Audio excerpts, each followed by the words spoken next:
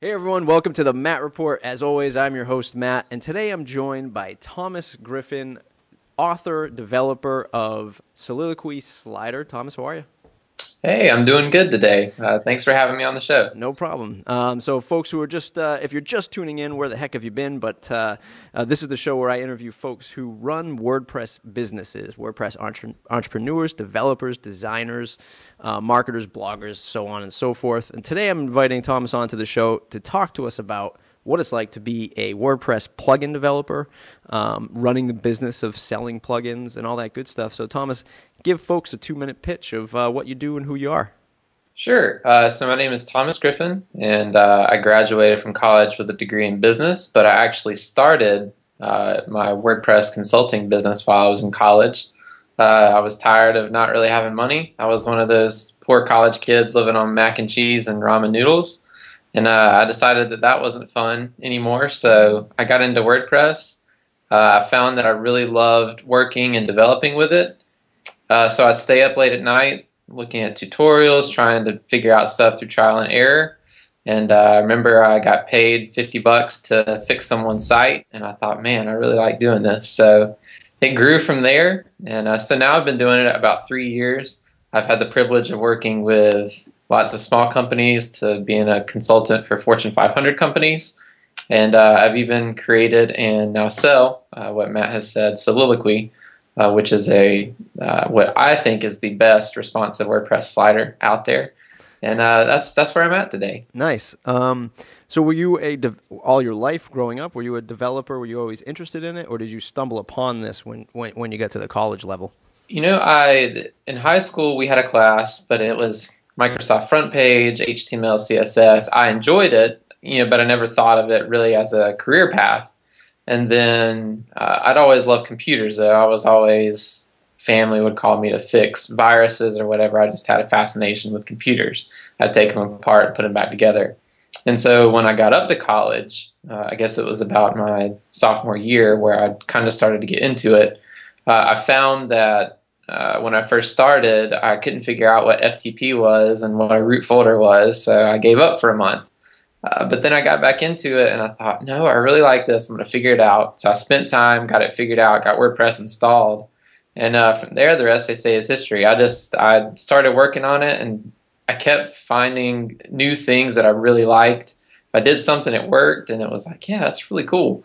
And I continued to look at tutorials and grow from there. Nice.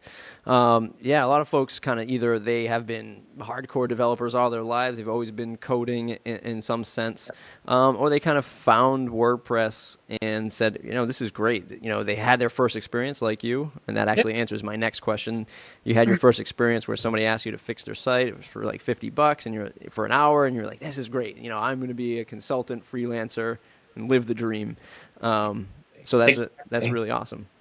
Do you remember what that first project was, what that first client was? It was actually so when I first started in WordPress, I used the thesis framework, and I was in the forums trying to learn and figure out something. And so I figured it out. And about a week later, somebody else had an issue, and it was with their footer. Something wasn't working right with their footer. They wanted to add in some custom stuff, and so they posted on the forums like, "Hey, I'll pay somebody $50 if they can get this fixed today." And I thought, like, all right, I've got to, I had a few hours between classes or whatever the next thing I had to do. So I would message the person and said, yeah, I've had this issue before. I've gotten it fixed. My issue is almost exactly the same. I'd be happy to fix it for you. So he gave me $50, and I think it took like 15, 20 minutes, and I got it finished. And after that, I thought, man, that's a pretty good business. I don't know how well I could do finding a real job getting paid that well. Yeah. And I figured, if I could just find the business, and as long as I continue to improve my craft, this could really be a good job. So, Um, that's an interesting point. I think when we all start off, and we hit that first client, that was you say, give me the $50 per hour, and I'll fix this problem for you. But it takes us like 10, 15 minutes, and then we're thinking, wow, this is like $200 an hour. This is like lawyer level. Is it always roses? Moving forward to the newbie freelancer out there, kind of watching this, trying to get their feet up and running. definitely not. I would say I'm extremely happy that happened because it pushed me into it. But that is definitely not always the case. I think most of the time the case is, and I think it's pretty much symptomatic for all developers that we undercharge and overwork. And so it's not always the case. There are some cases where, like, hey, you do $100 an hour, it takes you 30 minutes, but the person just wants it done. And then there are other times where you do $100 an hour and you charge for an hour and it might take you three. So it's not always the case, but I'm glad it was the case that time because it really propelled me into wanting to do it. Nice. What was the aha moment to start building Soliloquy, and was there some smaller alpha version kind of spun off to Soliloquy? How did that all start? Yeah, so it was about maybe October of 2011. I was full into client work at that time. I'd done lots of around that time, especially the fall months of that year.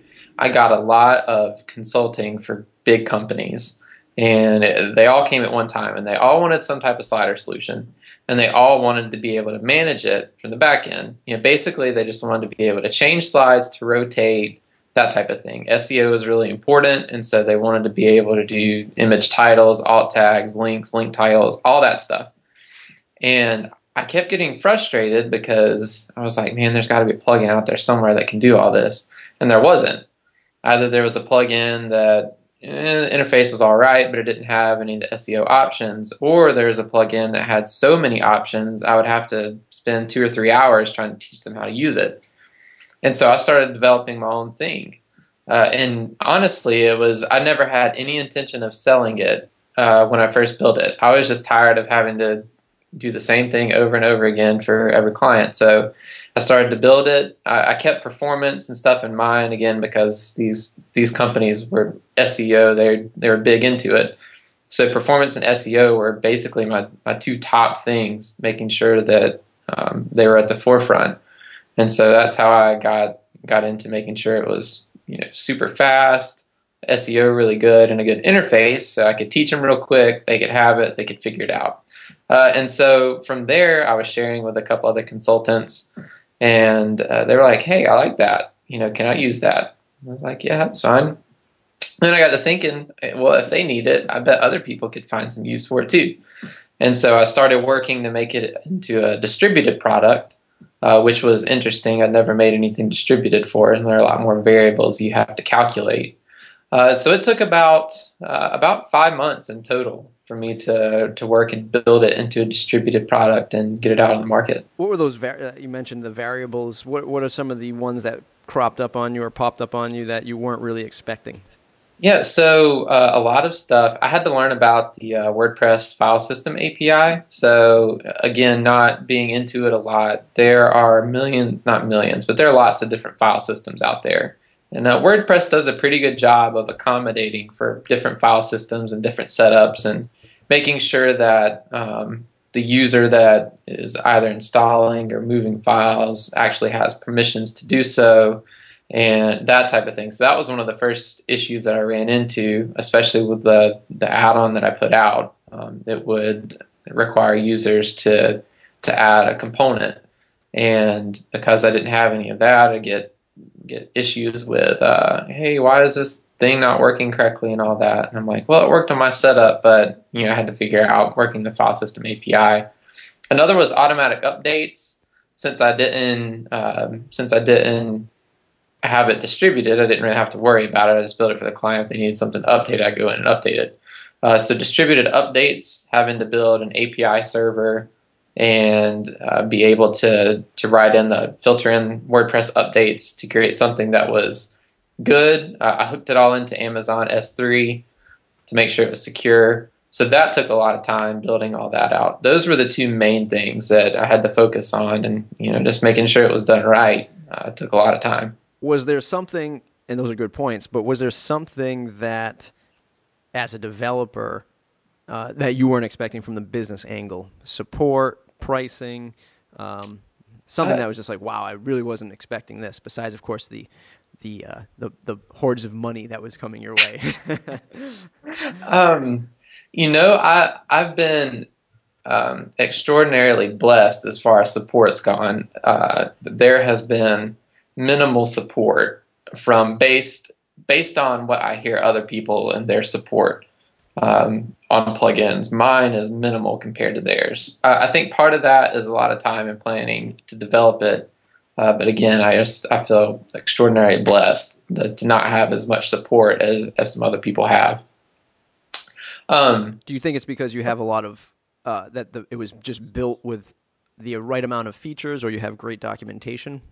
I think a lot of it came from experience with other clients. Just they kept asking for the same types of things, and so I worked to make sure that was streamlined and easy for them to access. They would ask for specific things, or hey, this workflow doesn't work.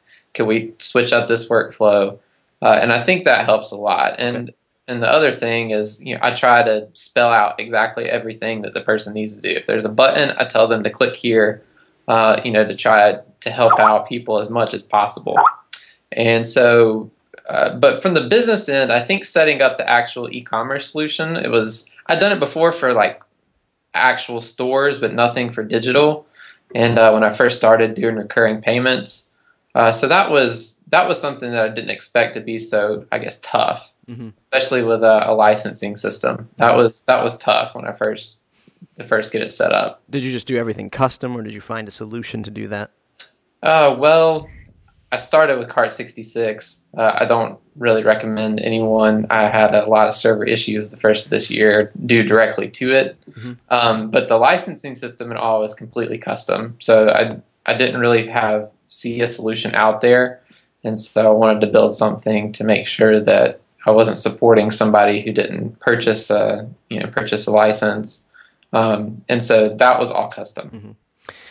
When you first started to say, okay, I think I really want to start selling this slider plugin, kind of like 37 Signals says, were you embarrassed of version, number 1 or version 0.1? Were you just afraid to maybe release it because it just didn't have everything you might have hoped for?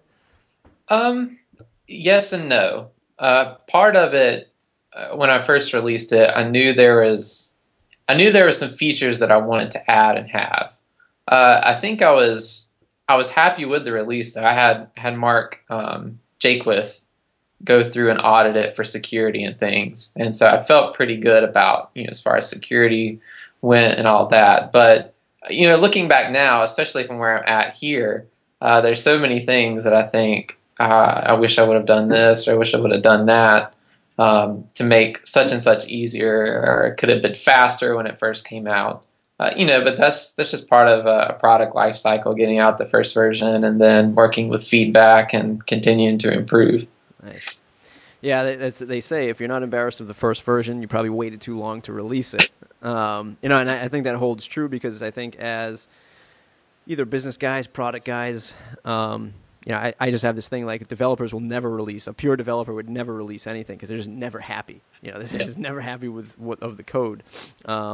Whereas like a product guy, the polar opposite might just be looking to add more features, get more feedback, and then that drags them down. You just kind of find that happy medium to say, I think people can use this.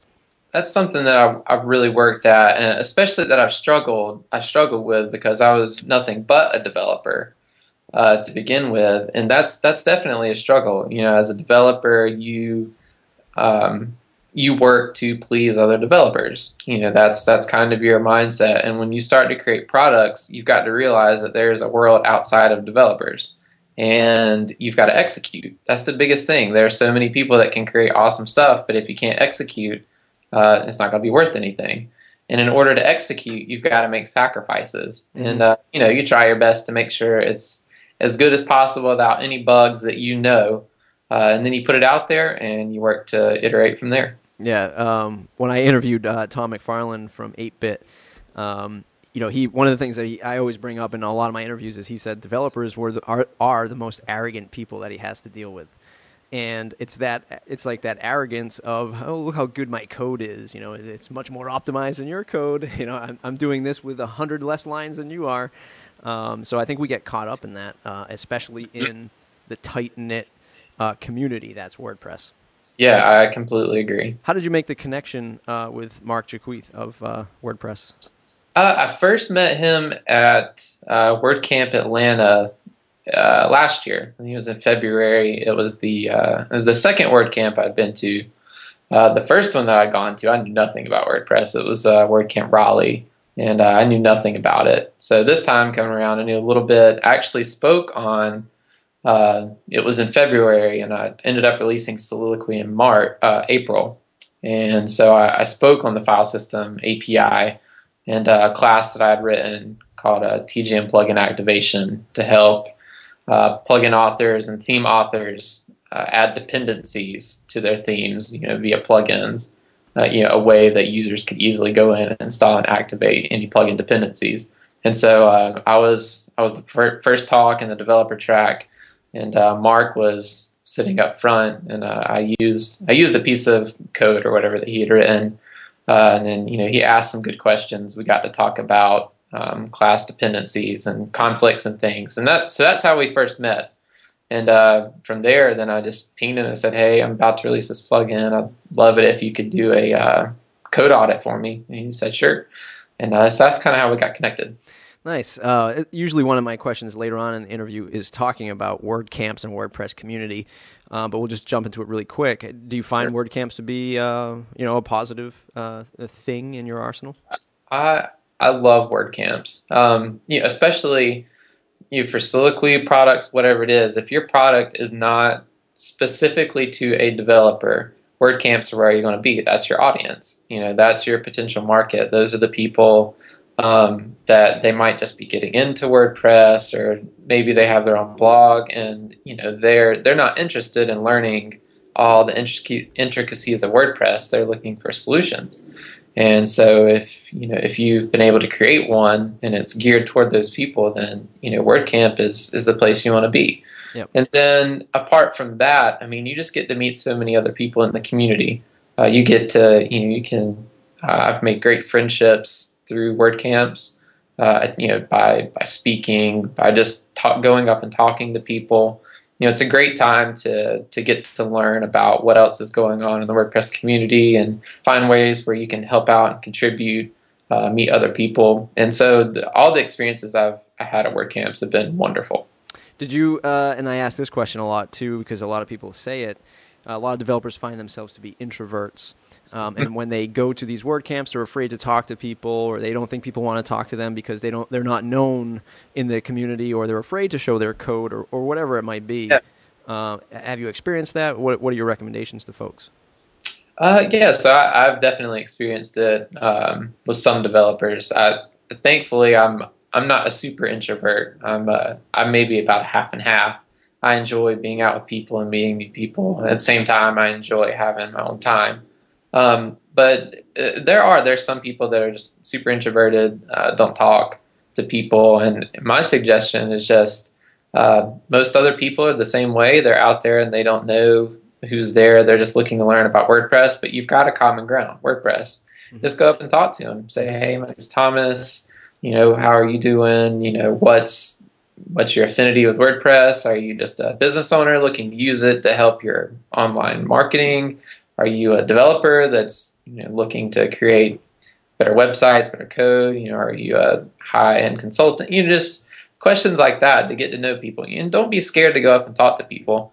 Most people, if you come up and speak to them, they'll gladly engage in conversation with you. Yeah.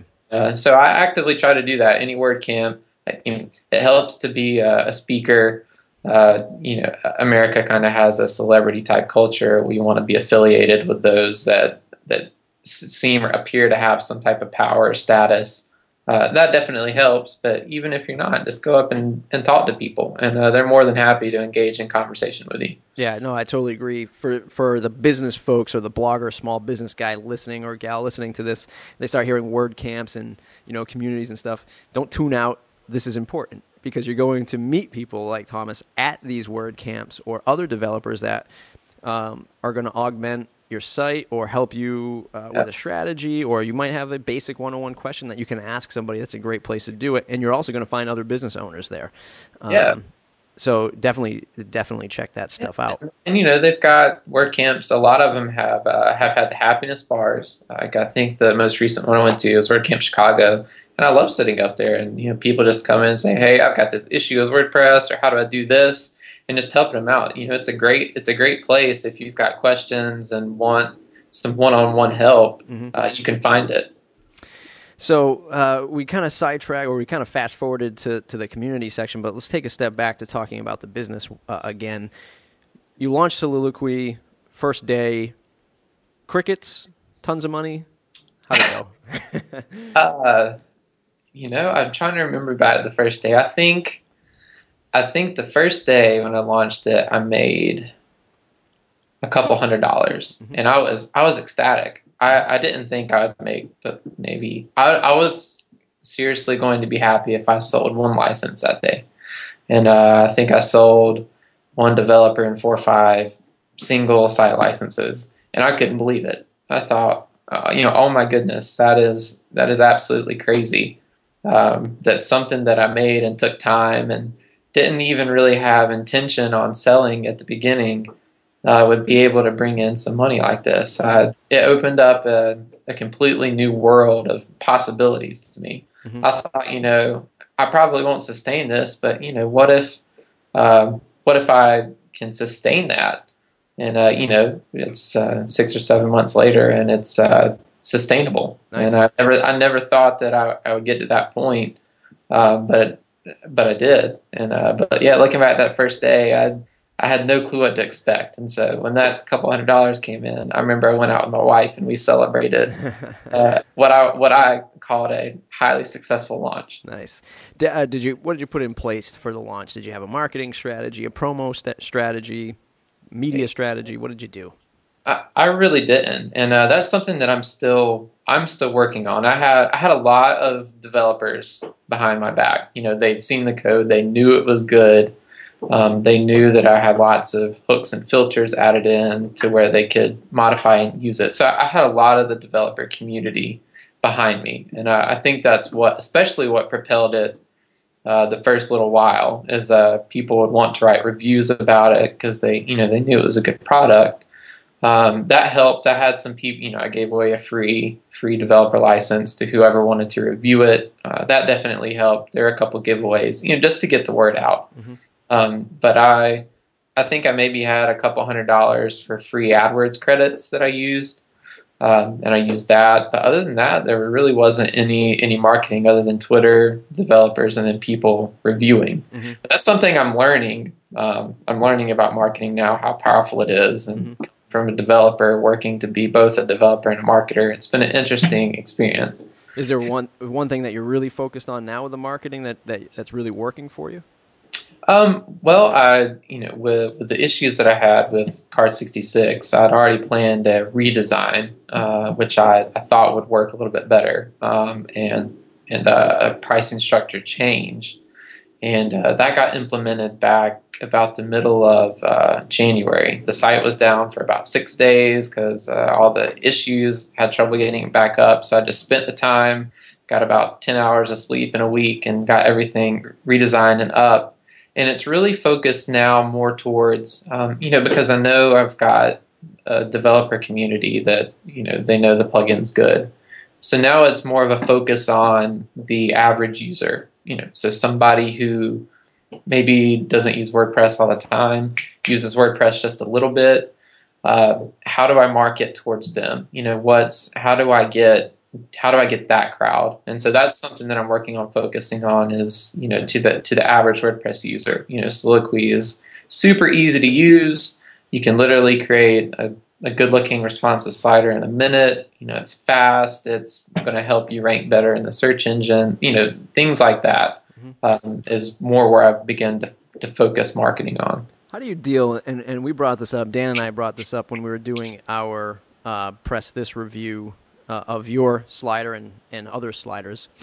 How do you deal with the common folk who doesn't understand theming and template structures, and they buy a slider and they think that I'm just going to install this slider and the slider will magically appear in the place that I want it?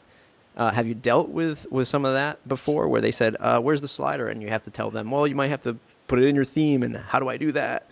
How do you deal with something like that? I definitely have. I've dealt with, sorry about that. Snapping my finger. My dog's chewing on one of my cardboard boxes over Oh. here. Yeah, I've definitely dealt with that some, and that was something that I knew was going to happen when I started marketing towards that type of user. And it should be expected. They may not have the same knowledge or skill set that you do, and they may expect some things, whether you explicitly state it or not, about your plugin.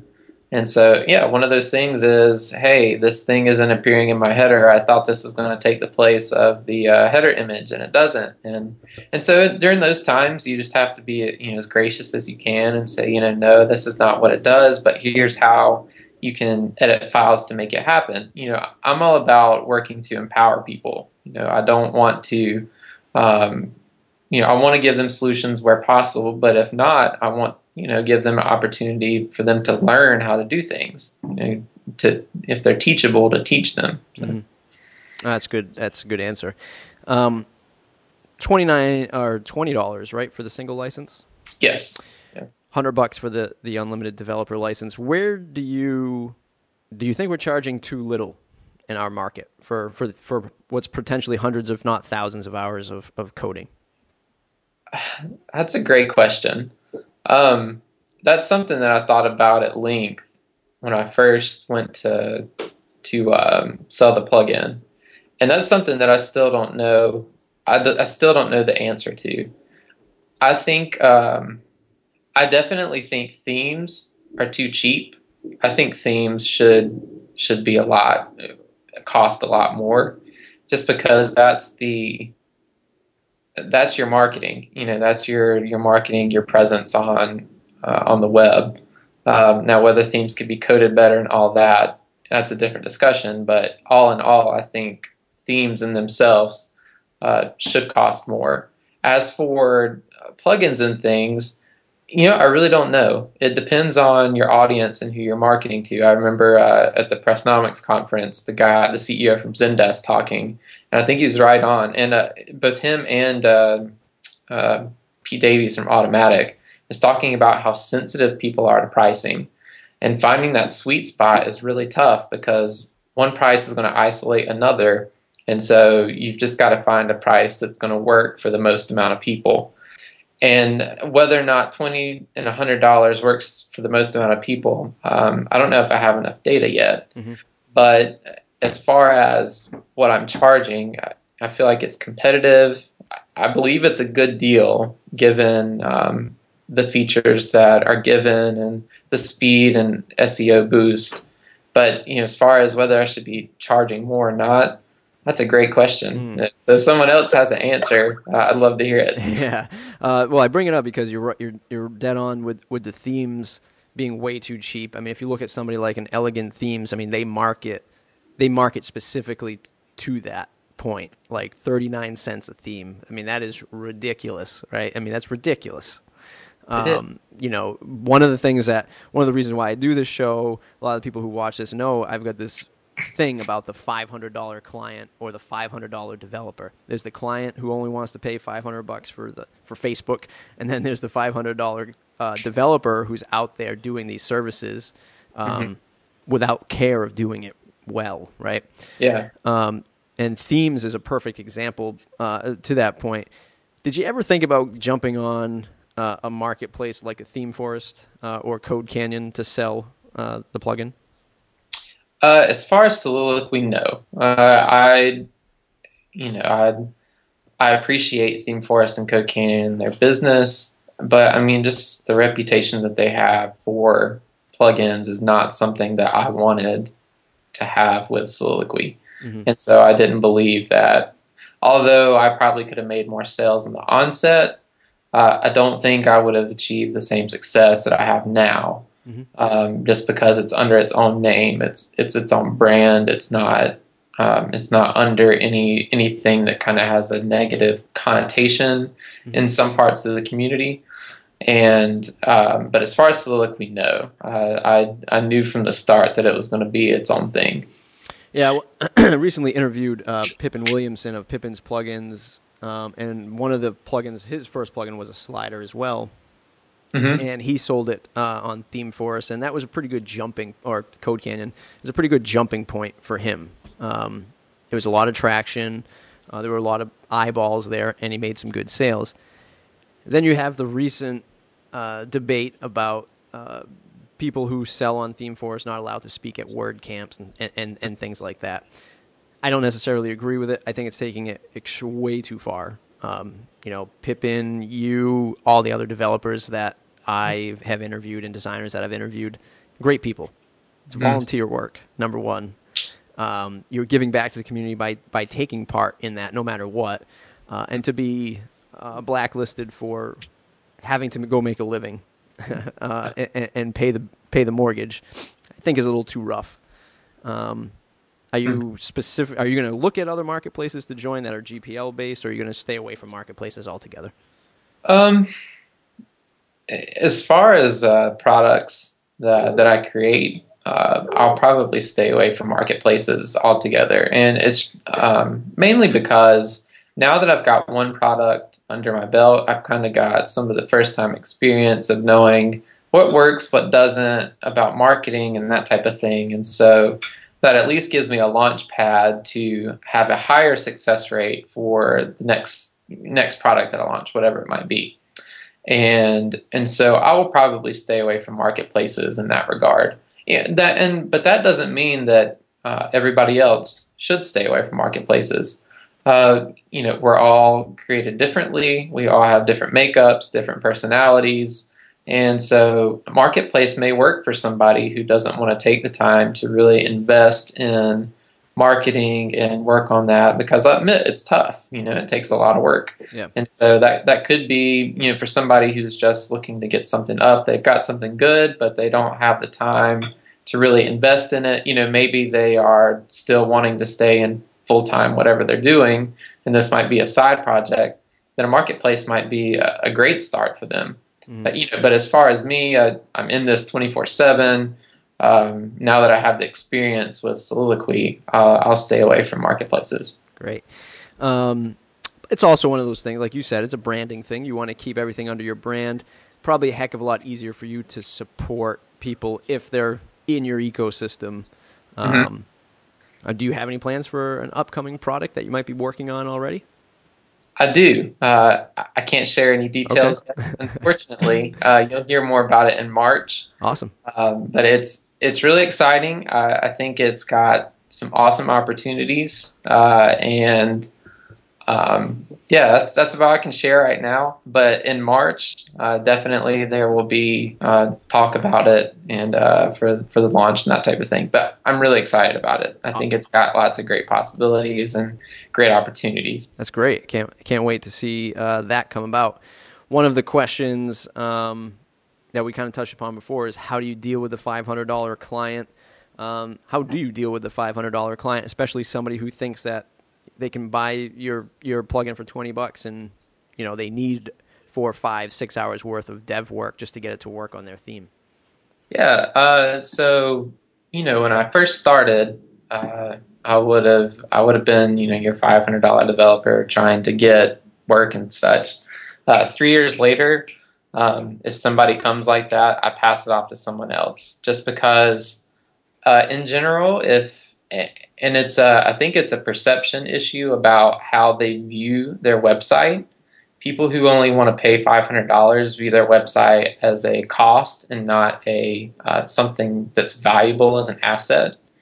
And so I find it really hard to work with that type of client, because they don't see what you're doing as valuable to whatever their business might be. They just see it as a cost, something that they have to do. And so what I try to find, whether or not it's somebody that's a couple $1,000 or $20,000, is somebody who values your work. Their website is important. They take time to invest in it. They see it as an asset that's going to help build their brand, increase sales, whatever it might be. And I look for those types of clients. So even if someone's $2,000, but they still see it as an expense, I'll generally pass it off to somebody else, because it just makes for a tough time developing. Do you have a way to kind of weed out those clients or process that you kind of just use to say, no, you don't understand the value behind this? Yeah, when I first, and a lot of it's telltale kind of in the first initial, they give you information. Sometimes it could be the fact that, we are, I generally try to stay from, we're rushed on this or behind on this, and we only have such and such in a budget, which tells me they don't want to invest time to make sure that something's good. You have other people that you start giving them a budget and they try to nickel and dime you. I try to stay away from that because it's only going to get worse as you get into the project and they actually start paying you money. So they're nickeling and diming you before you even get anything from them. That should be a red flag. Those are the two things that I generally are immediate to me that I don't really know if we're going to fit together. And then those are two of the things. There's some other indicators here and there, but I think those are the two main ones that I look out for. And if I see that, I go, I don't think we're going to all together and start running. Someone else. It's something that I try to help other developers, designers understand is as soon as you start getting these red flags, to start having to say no. We all started at that level where we had to take on a few $100s, that $50 an hour or whatever, $500 client, and then we eventually have to scale ourselves up. To be fair to yourself and to the people around you, you have to understand that you want to scale, right? You have to want to understand that. Look, I don't want to be stuck in this level because I don't want to be dealing with these types of clients, for 10, 20 years. You need to understand that I need to scale, and how am I going to get there? So you have to have a goal. Yeah. So you've got a new product coming out, or product or service coming out in a few months. If you could go back in time, 1 year, 5 year, 10 years, what are the key ingredients that you would change in your business if you had to do it all over again? I would have started this a lot sooner. If hindsight is 2020, if I could have gone back, I would have started this as soon as I could. About business, I definitely would have been, at first, just because I was new into it, I burned some bridges that I wish I wouldn't have. That's one thing that I tell lots of people is don't burn bridges. Do your best to do work with integrity, and I always try to do that. Unfortunately, there were a few things I didn't have. I didn't have contracts set up. And some things happened that didn't work in my favor or didn't work in their favor, and some bridges got burned there, and that I wish wouldn't have, because you never know where your work is going to come from, especially in this industry. Word gets around, and so whether good or bad, thankfully. Almost all of it has been really good. All my work is referrals. I haven't really done any marketing, which I'm very thankful and grateful for. But still, you never know where your work's going to come from. One client that I had led me to get 5 or 6 Fortune 500 companies, and I didn't even know that they had contact with these people. And so, it's a big thing is just, don't burn bridges, and then the work that you do it to the best of your ability. You're always going to look back a year later and think you'll cringe at what you wrote. But at the time, you're doing it the best of your ability, to the best of your knowledge, and you have to be okay with that. So going back, definitely wouldn't burn bridges, if at all possible. Definitely make contracts after the first couple of times where you send a website over and you don't get paid. You make contracts to make sure that you're going to get paid. And do all of the work on a development server. I didn't do that when I first started. Got burned a few times by that. So make sure that if you're going to get paid and do work, that you've got the work until they make sure that they've paid you, and you can send it over and that type of thing. Those are some of the few things. If I could have gone back when I first started, I would have told myself.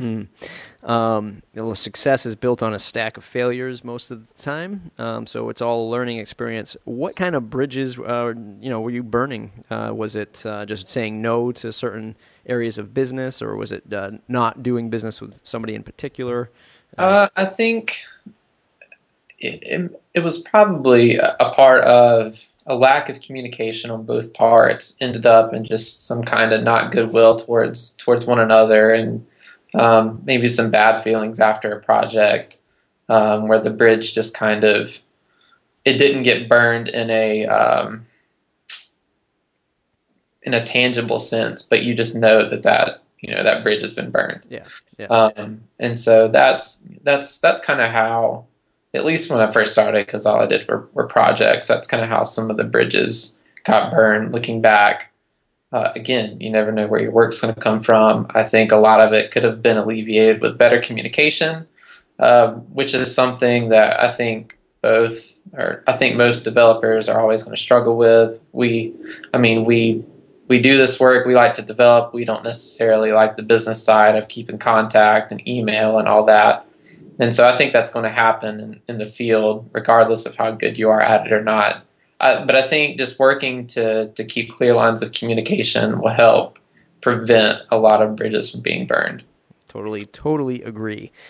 That's awesome. So that wraps up the more formal interview. Let's jump over to a segment called What's in Your Toolbox? And this is what kind of software besides WordPress or hardware do you use to run your everyday business? Like an Evernote, a Gmail, iPad?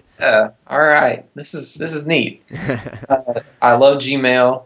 I use Gmail for everything. I've got two monitors.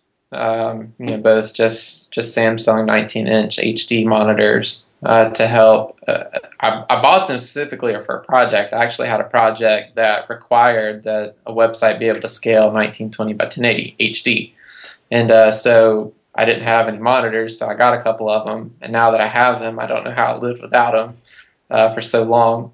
I've got that. I've got a 13-inch MacBook Pro. I think I got it in 2010. So it's a few years old.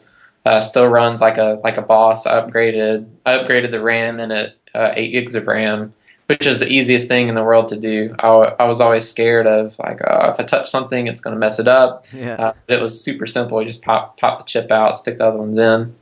I've got. As far as the iPad, I only have the first generation, and I'm working on getting another one. But I've got an iPhone 5, 4S, 4, 3S, 3, and basically all the generations of iPod Touch for testing out responsive websites and that type of thing when it's required. Then I've got this sweet desk. It's kind of L-shaped. Got my stuff on it. Got me a scanner, printer stuff. Got pictures of my wife here. Got me a chair. Office, all that fun setup. As far as software, I use Coda. Yep.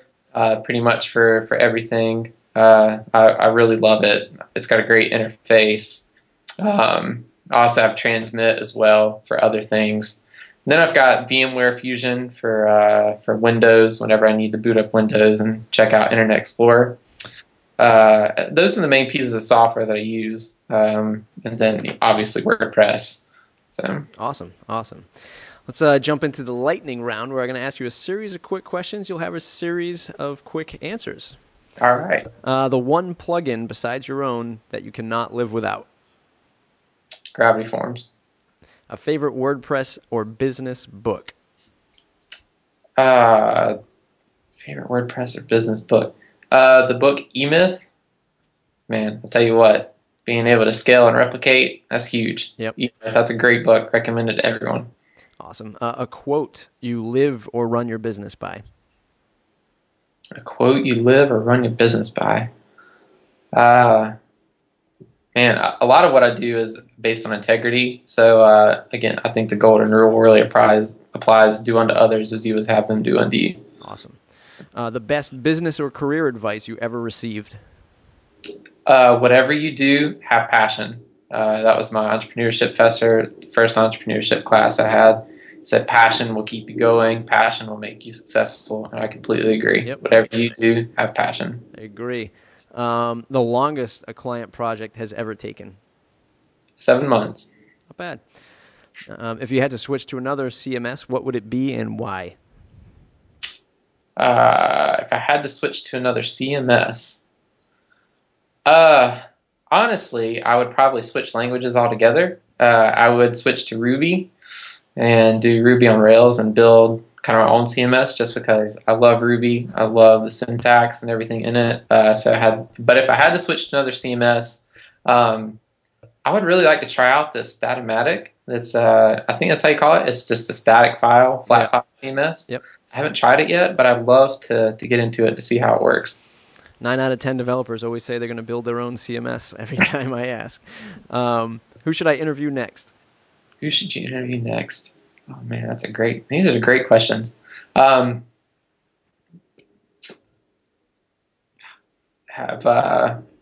a guy, John Turner, that does CProd, I think that's what it's called. He does the Coming Soon Pro, Coming Soon Pro plugin. Yep. Man, he is a great guy, really smart. He's got a great product, and I think he'd be a good guy to interview. Awesome. And what's the one question I didn't ask you that I should have? One question that you didn't ask that you should have. What's your favorite hobby? What is your favorite hobby? Golf. I love golf. I am a golf nut. One day I hope to be a professional golfer and make my living playing golf. Yeah, me too. But unfortunately, I can't break 90, so I got plenty of time to work on that path. There you go. So that's awesome. It's been an awesome interview. I want to tell folks if they want to see other interviews like this, head on over to mattreport.com. If you want to know when I'm going to send out the next interview, subscribe, mattreport.com/subscribe. It's for all people using WordPress, business or development, design, otherwise. Thomas, where can people find you to say thanks? Yeah, you can just head over to follow me on Twitter. My handle is jthomasgriffin. Send me a tweet. Website is thomasgriffinmedia.com. And then if you're interested in Soliloquy, you can do soliloquywp.com and give it a try. Awesome. We have been reviewing it on the Press This Show, which is over at slocumstudio.com, and it's been on the leading board right now, ahead of everyone else. So it's doing great. Yep. So Thomas, thanks again. Thanks for doing the show. Everyone, go check out his work. Appreciate it, Matt. Thanks again for interviewing me.